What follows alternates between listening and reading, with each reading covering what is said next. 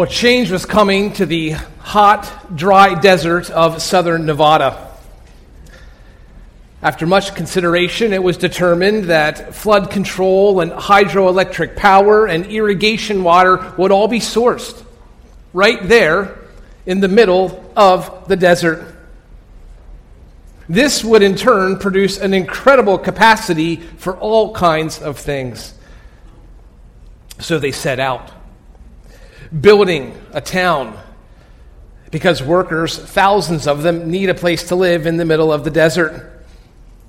They set out pouring 4.5 million cubic yards of concrete, because the lake that could hold water the size of Connecticut 10 feet deep needs a place to go.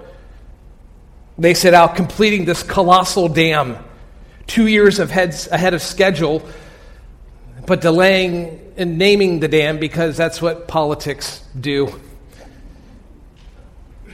Well, firmly fixed in place, Hoover Dam then formed Lake Mead with a capacity to hold 7,733 cubic miles of water.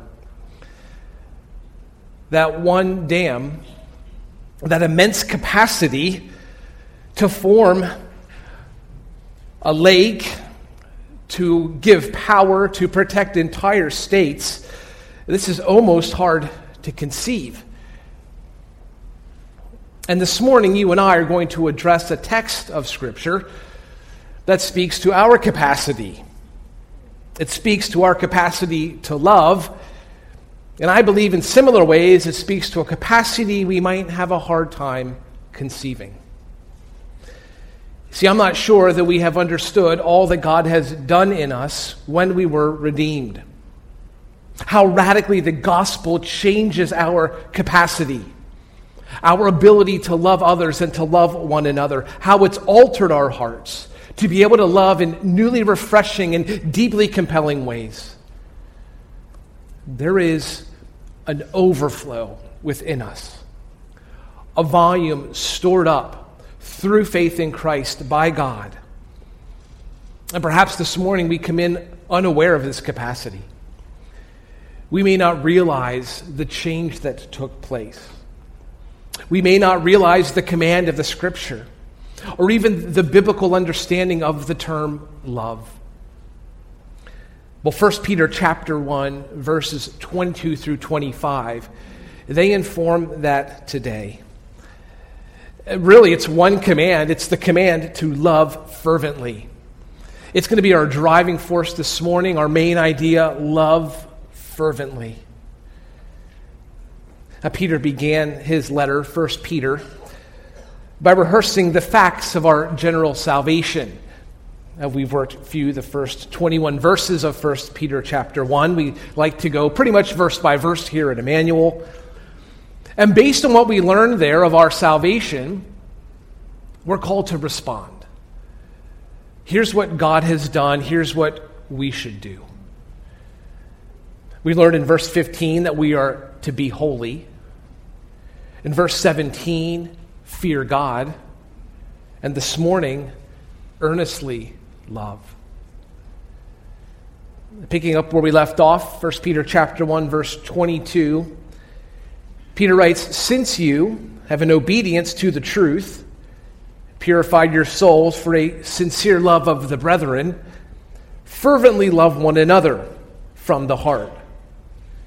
For you have been born again, not of seed which is perishable, but imperishable, that is, through the living and enduring Word of God.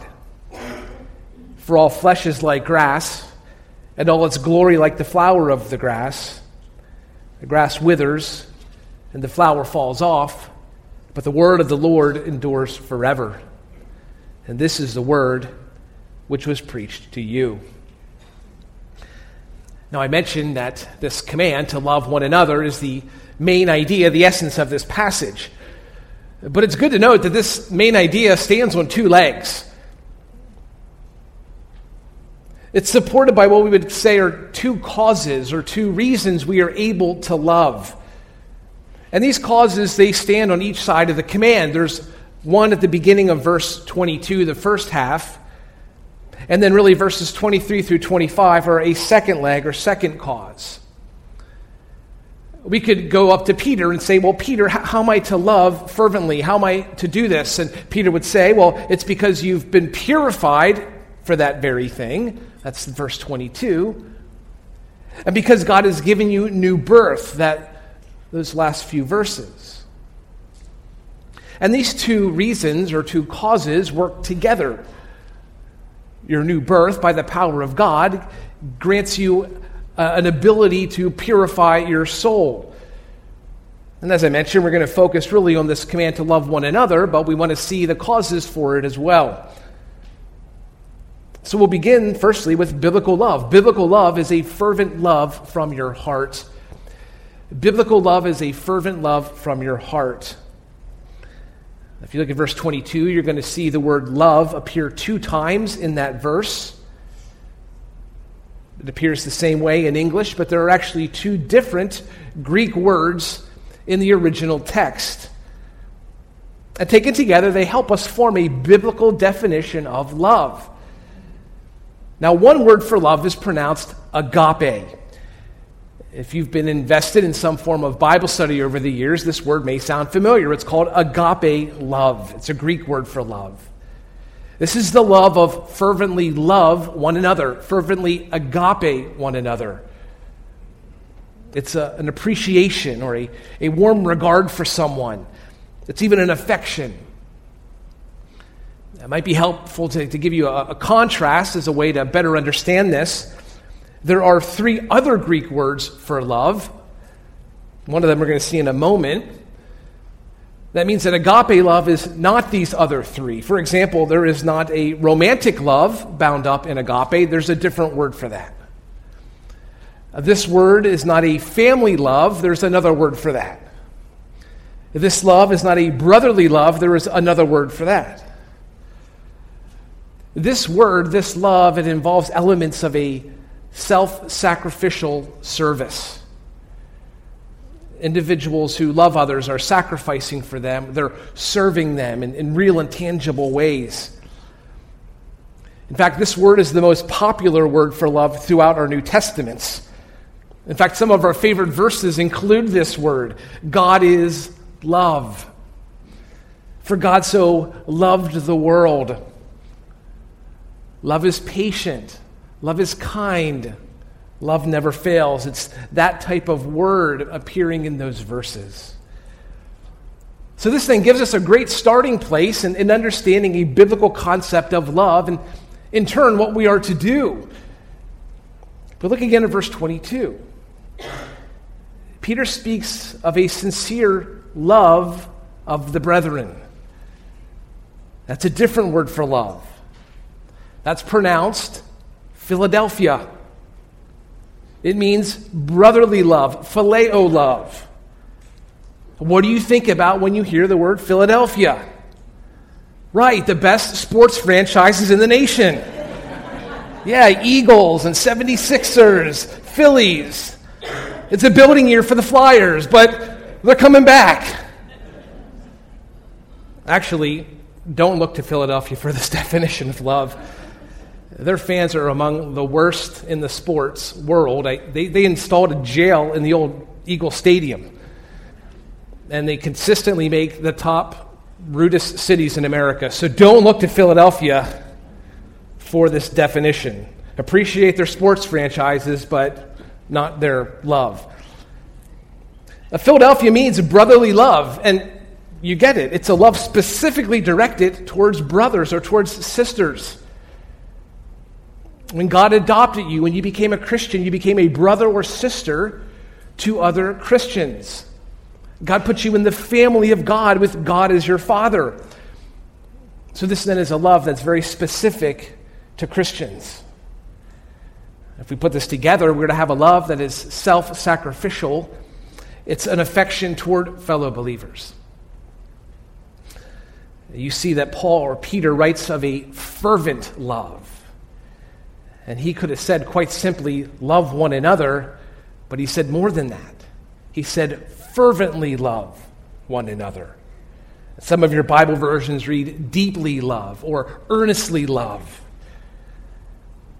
If you look at other writings of the time, the same era when Peter wrote, the word describes a stretching out or an intense strain. There's this unceasing activity that requires an intensity for it. This is the same word that's used of Jesus praying in the garden. He was praying very fervently, and his sweat became like drops of blood. We have that image of our Lord praying on the eve of his arrest. It's that type of fervency behind the love Peter calls us to. So I want to ask you right here, do you love fervently? I think it's quite common for you and I as believers to love one another, but do we love one another fervently? I mean, I'm sure that Christians love all the time. I mean, there is loving one another and there is fervently loving one another. It almost brings about a whole new level of love that we ought to be displaying toward each other. And there might be some ways that we can test ourselves in this. I think a fervent love is going to cost us something. That idea of straining or stretching could cost us something financially. It might mess with our schedule a bit through the week.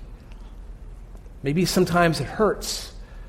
There's an emotional toll involved in this idea of sacrificing for a Christian. But I'd say a fervent love is also very rewarding. I don't want to paint it simply in stark terms, because a fervent love can very well love you back as the believer responds to your love. Someone will appreciate your love. I find that the Lord shows up in unique ways when we're stretching and straining on the behalf of others. I think also you may have experienced a particular joy and fulfillment as you've strained to love one another and you've sacrificed for others. So love others, and according to Peter, love others fervently. I want you to note in this passage as well that biblical love is a one another love. And this really flows right out of this meaning of phileo, or brotherly love. We hear that. There are 59 one another commands in the New Testament. And what they do is they function to teach us how we ought to interact in Christian community. It's why you and I must gather in a local church to be a Christian. We need one another to fulfill the one another commands. There's something almost logical about that. We cannot, by definition, fulfill the one another's by ourselves. We're apart from God's body. Now, some of these one another's in the New Testament are going to sound very familiar to you. Pray for one another, serve one another, honor one another, accept one another, admonish one another. Amen. 4 times you're commanded to greet one another with a holy kiss.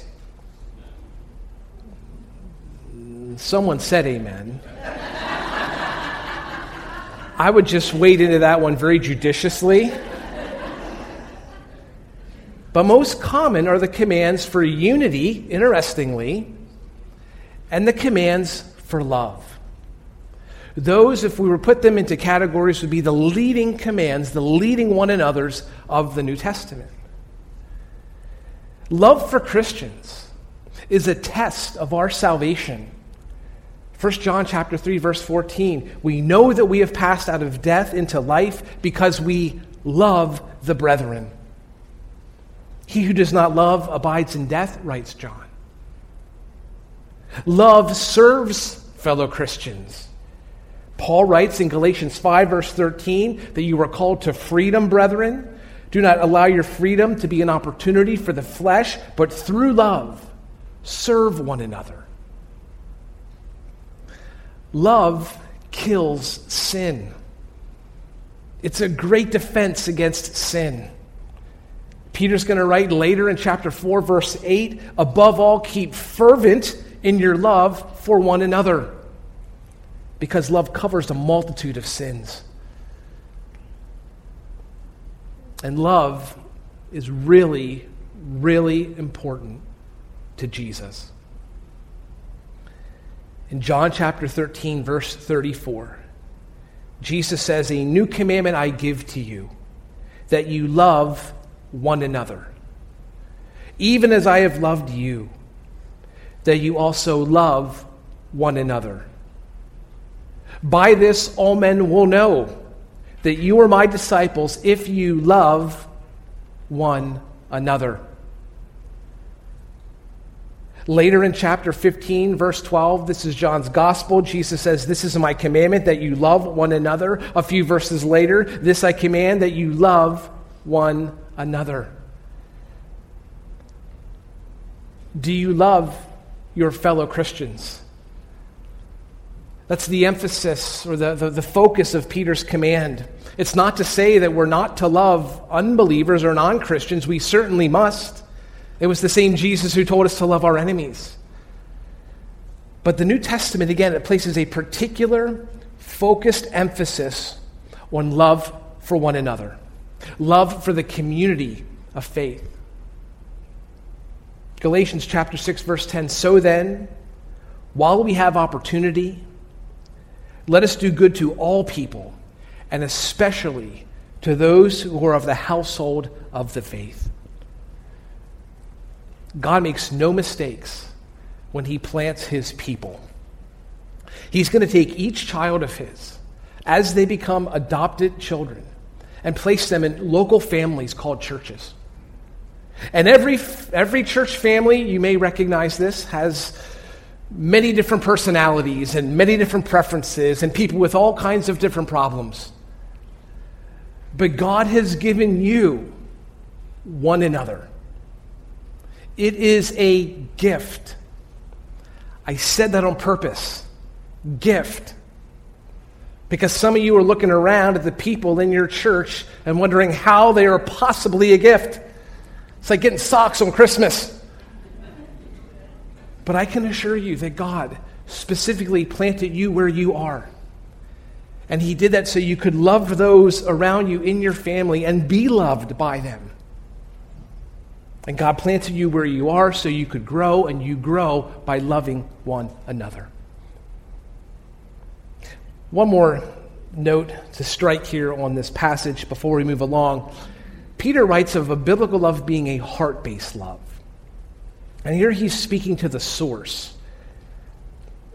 Way back when, in Ezekiel chapter 36 of the Old Testament, God predicted a time where his salvation in Christ is going to come, and it's going to bring a change to the very core of his people. "I will give you a new heart, and put a new spirit within you, and I will remove the heart of stone from your flesh and give you a heart of flesh." In other words, this love that we are to have, it's driven by God. It's driven by his Holy Spirit. And that means that there's a particular depth to this. And here we should note that it should be an authentic or a genuine type of love. That's what Peter has in mind. So in summary, biblical love is a fervent love. It's flowing from our hearts. And I'd say that in many ways, this love is contrary to the world's view of love. And even in some ways, contrary to how churches might love. But I believe then, too, it may raise a couple of questions. So what I want to do is walk through what I perceive are some common questions pertaining to this type of love. Someone may well ask, well, what if I don't have it in me to love others like this? I mean, this sounds pretty intense, doesn't it? Fervently love? Whoa. That sounds a little uncomfortable. I mean, I feel like I'm being pulled, or I need to pull from a well that doesn't go as deep as it needs to go to love in that way. Well, again, I'm going to go back to our introduction, and I'm going to prove it in a moment, that you have the capacity to love this way. You have it within you since you're born again. And I think, in fact, we're already kind of good at this. Because Jesus has said it this way. He says, love others as you love yourself. In other words, he wants us to tap into the love that we already have for ourselves and shift that and use it, direct it toward others. It's almost assumed that we have that capacity within us.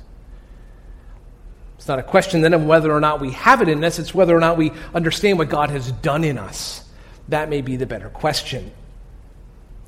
Well, secondly, what if I'm not a people person? Fervent love for Christians, you need to know, is for all personality types. The command is for all of us, maybe not simply the extrovert or the hugger. This is for everybody. And I might even go so far as to say that you can show a fervent love in very soft and quiet and modest ways. And I contend that there are times when people need to be loved that way. A loud and boisterous love, we may think of that when we think about a fervent love. Not every occasion calls for that. So there's a way to love fervently, no matter your personality type. And I would also add to this that experiences can change us. Maybe we're wired a certain way or perceive our personality in a certain way. We know when life experiences change us, how much more a salvation experience, where God regenerates us and sanctifies us and makes us more like Christ. And we are changing and have this capacity and, Lord willing, desire to love others. How about this one from the guys? What if I'm a male? What if I'm a man? Isn't this love more for women? That question really gets to the core of what it means to be a man. Is there something emasculating about loving others? Well, men, you need to know that fervently love, as this command is stated, is always going to apply to us just as it would women. In fact, I could go so far as to say, men, that you and I need to be taking leadership roles in our church and humbly serving others in our church, women and widows and children and families. You see, the text calls you and I not to simply love others, but to fervently love others. That's a call to men just as much as it is women.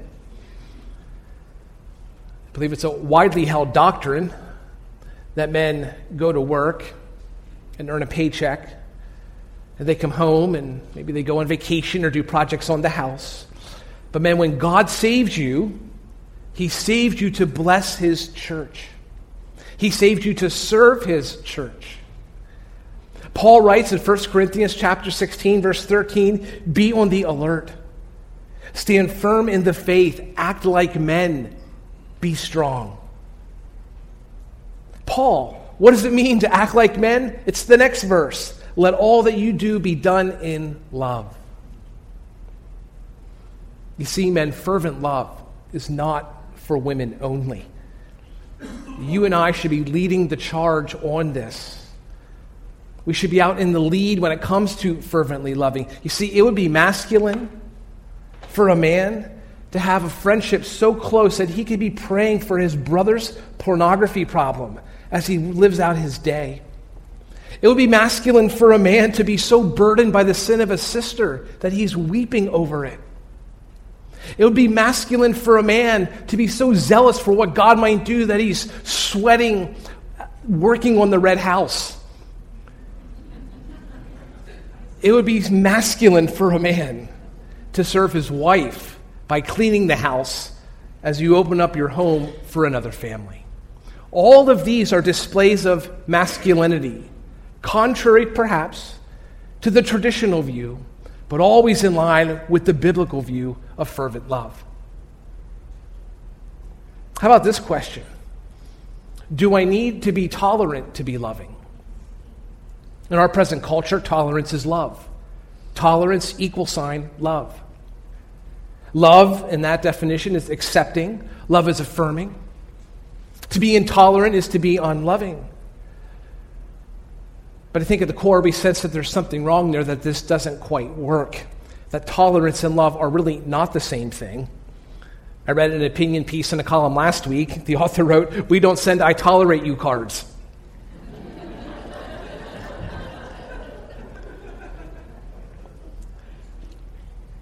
To love is to care about someone enough to tell them the truth. To love someone is to warn them or to say hard things to them. You and I should not be tolerant of sin that's corroding the lives of our brothers and sisters in Christ. We don't need to be mean about it, but we don't want to tolerate it and sit idly by. And we know, too, that we're never going to win the lost to Jesus Christ by affirming them in the sin that Jesus came to cleanse. So you don't need to be tolerant of sin to be loving. In fact, it may be biblically unloving to tolerate sin. Well, just one more question, and I think we've answered it in part already. Do I love non-Christians, or should I love non-Christians? And I ask that here because the emphasis or the focus of the passage is on loving fellow believers. And it's true, that's what Peter writes in verse 22. But this should not diminish a love that we ought to have for the lost as well. If anything, it elevates the love that we should have for one another or for God's people. So I want to ask you, how are you treating God's people this morning? Outwardly, even inwardly from your heart, are you loving them? I mean, just compare it for a moment to those who don't know Christ. What does it look like when you set the two side by side? I think that we often love the lost or love the unsaved or have good friends who don't know Christ because we want them to come to faith. And that's good, that's right. But I got to ask, are we getting to the gospel? Are we moving? Do we have a plan to share Jesus Christ with them? And let me give you just one other strategy for evangelism. Jesus said, we read this, John 13, verse 35, "By this all men will know that you are my disciples, if you have love for one another." And that means that when the lost look to the people of God, and they see each of you loving one another, fervently loving one another, sacrificially loving one another from your heart, when you adopt this, you're imitating the love of God that He has for His people. That's an evangelism strategy. You see, because people are looking for love. And the best that the world has to offer them is tolerance and some cheap slogan like, "Be your own truth." But God, who is the source of truth, who is the fulfillment of love, He calls us to love one another and to put out some form of a light that shows that this is satisfying and this is good and you can have this. It's a fervent love for one another from the heart. Well, I want to look then at our two causes. They answer the question, how is this fervent love possible? In the first part of verse 22, Peter writes, "Since you have in obedience to the truth purified your souls for a sincere love of the brethren, fervently love one another from the heart." The command is what we just addressed in the last half of that verse, but it's based on your faith and the purity that followed your faith. Obedience to truth makes fervent love possible. This is another way of speaking, I believe, about saving faith. Just to give you an example, in Romans chapter 16, Paul writes, "The commandment of the eternal God has been made known to all the nations, leading to obedience of faith." Perhaps you might expect him there to say something like leading to the gospel, but he says obedience of faith. And what I think is going on here is that any time a person, a human being, is to take a first step of obedience to following God or obeying Jesus, it is to believe in the gospel. It is to come to faith. And from that moment, a purification begins to take place. From the moment that someone believes upon Jesus. Now remember, this is preparing our hearts to love other Christians. That's the focus of our passage. This Philadelphia type of love. And what Peter's saying here is that when you believe the gospel, the purification begins to take place that grants you a grace to fervently love believers. Now the Bible, and the Old Testament in particular, it's filled with all kinds of things that need purified. In fact, if you look back at verses 15 and 16, we've seen this word a few weeks ago. It's the same word used in verse 22, purification, or be holy, or be purified. And back there, we listed many examples from Leviticus, all kinds of things that needed to be purified to be the people of God. Well, they needed to do this because impurity could happen in all kinds of ways. In the Old Testament, if you came in contact with a corpse, perhaps it'd be some kind of a dead animal, you'd be impure. Maybe you ate a certain kind of food or suffered a particular disease. You become impure. One who is impure needs to be cleansed or washed to be purified. And I want to look at just one example with you this morning, because I think this particular one helps us to understand what Peter's saying. It helps to provide some background on this idea of purification. In Leviticus 14, Moses writes about purification from the skin disease leprosy. Leprosy was a nasty disease. It's a skin disease. In the Bible, it serves as an illustration of sin. It affects the person physically and spiritually. If a priest diagnosed someone as leprous, that person would be moved outside the camp of Israel. He would have to live alone. If he sees someone else coming, he needs to yell out, "Unclean, unclean," so they didn't get too close. If he recovers from his leprosy, he must then be purified. He brings 2 live, clean birds to the priest, cedar wood, scarlet yarn, and hyssop. These would be used in the cleansing ritual. The priest would take one of the birds and kill the bird over a pot of water. The live bird was then dipped into that water. The unclean man was sprinkled with that water 7 times, and the live bird released. The man may now enter the camp because he's been declared pure, yet for 7 days he must sleep outside of his tent. On day 7, he shaves his head, his beard, and his eyebrows. He bathes in water, washes his clothes. He's purified. Friends, purification is no easy task. And if you've been in the trenches for any amount of time on this, as you've met other believers and you've struggled to love them, you understand there's something going on in your heart. There's a purification taking place, a pushing and a pulling happening. With that background in mind, Peter's writing this notion of fervent love. Just as leprosy has corrupted the body, God is working in you to remove this sinful tendency. Look down at chapter 2, verses 1 for a moment. There's a purification happening in our relationships. Peter writes, putting aside all malice and deceit and hypocrisy and envy and slander. What's interesting here is how closely these sins are connected to our passage and how each one of them really tends to rot unity or love among the brethren. From the moment that God gave you new birth, you've had a new nature, and there's a purification taking place in you to love others who also have a new birth. And it's important for you and I would just add this to lean into this, if I could say it that way. Because I think the tendency is when we hit a wall or we meet that person is to flee and to run away. But if we're all in this together, and the Bible says we are, we need to be working through that. Maybe we're leaning on others or we're getting some help with that. But God is at work, and it's good, and we're being purified from that leprosy, if you will. And I'd say as well that God has saved you quite clearly to live to love his people. That's an important point in this passage this morning. For you and I, this love that we have should be a response to the truth we've received, this obedience to the truth.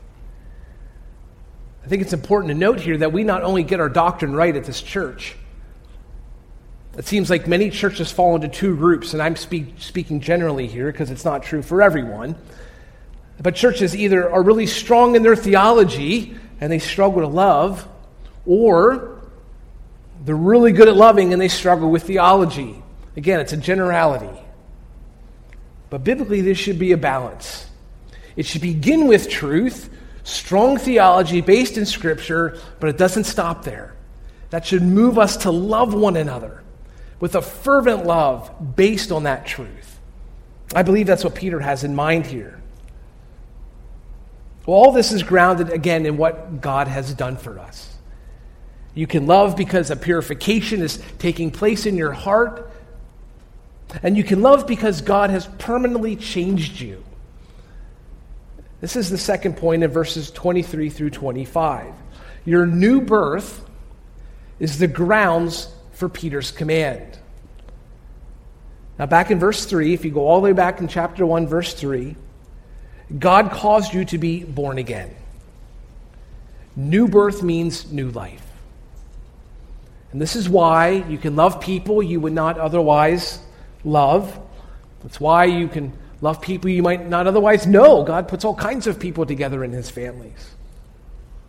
New birth means you love in new ways. And new birth is just another way of speaking about becoming a Christian.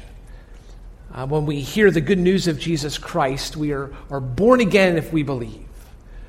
And that good news is that Jesus Christ lived a perfect life, and he died for our sins, and he rose from the dead. And if we believe upon that, we are saved. We are born again. That's this idea of new birth here. And Peter's going to use this notion of new birth, but illustrate it using a seed. You see that in verse 23. It's planted, it's sprouted, it's imperishable. And one of those three words don't fit the definition of a seed. The seed being imperishable, that's the anomaly. Anytime you plant a seed, it dies. Whatever it produces, it dies, at least eventually. Peter loves to talk about salvation in these terms. Back in verse 4, your inheritance is imperishable. In verse 18, the ransom of your redemption is imperishable. And now this seed of faith, it too is imperishable.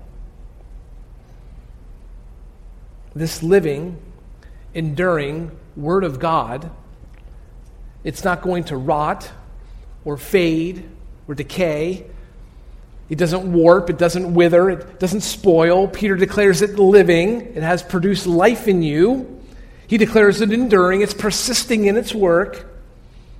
And no other seed is going to produce any similar result. God, through his word, gave you new life. This is a life which now has the capacity to live, to love others. From the moment of your new birth, God's given you a new capacity, a capacity to love fellow Christians, people like you, people unlike you. And this new life, though, it's included a response from you. You are being purified. You're purifying your soul to love others. And Peter's put that together and said, you can now fervently love one another. The question this morning, then, is will we do this?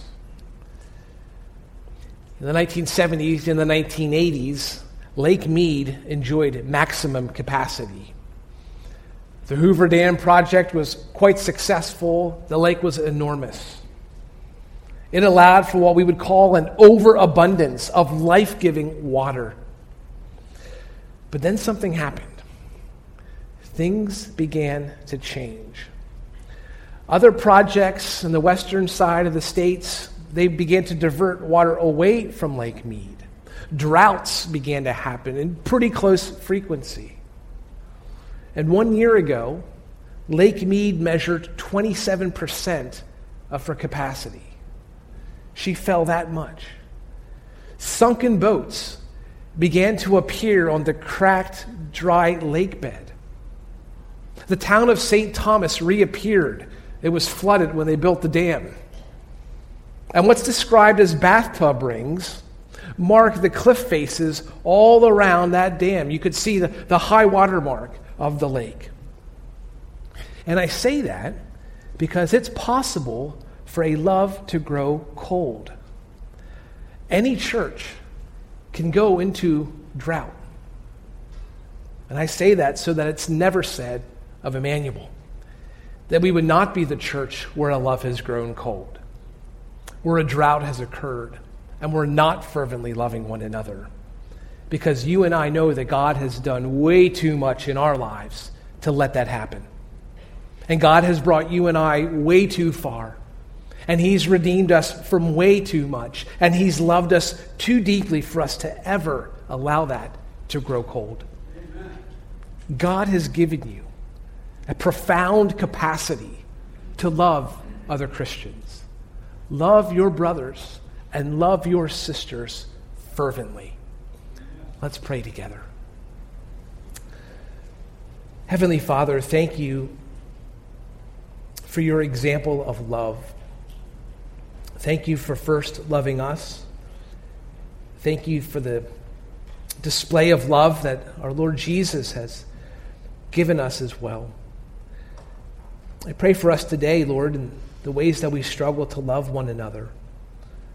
Satan is always working to bring disunity. Lord, our own flesh, at times it's hard. We're all so different. Lord, I pray that you would help us to break through those things, to rise above them, and to let nothing disunify us, to allow no root of sin or malice or bitterness. And I pray that most of all, you would give us a grace to love one another and to love one another fervently. Lord, we know that we can do these things by your power. It's in Jesus' name that we pray. Amen.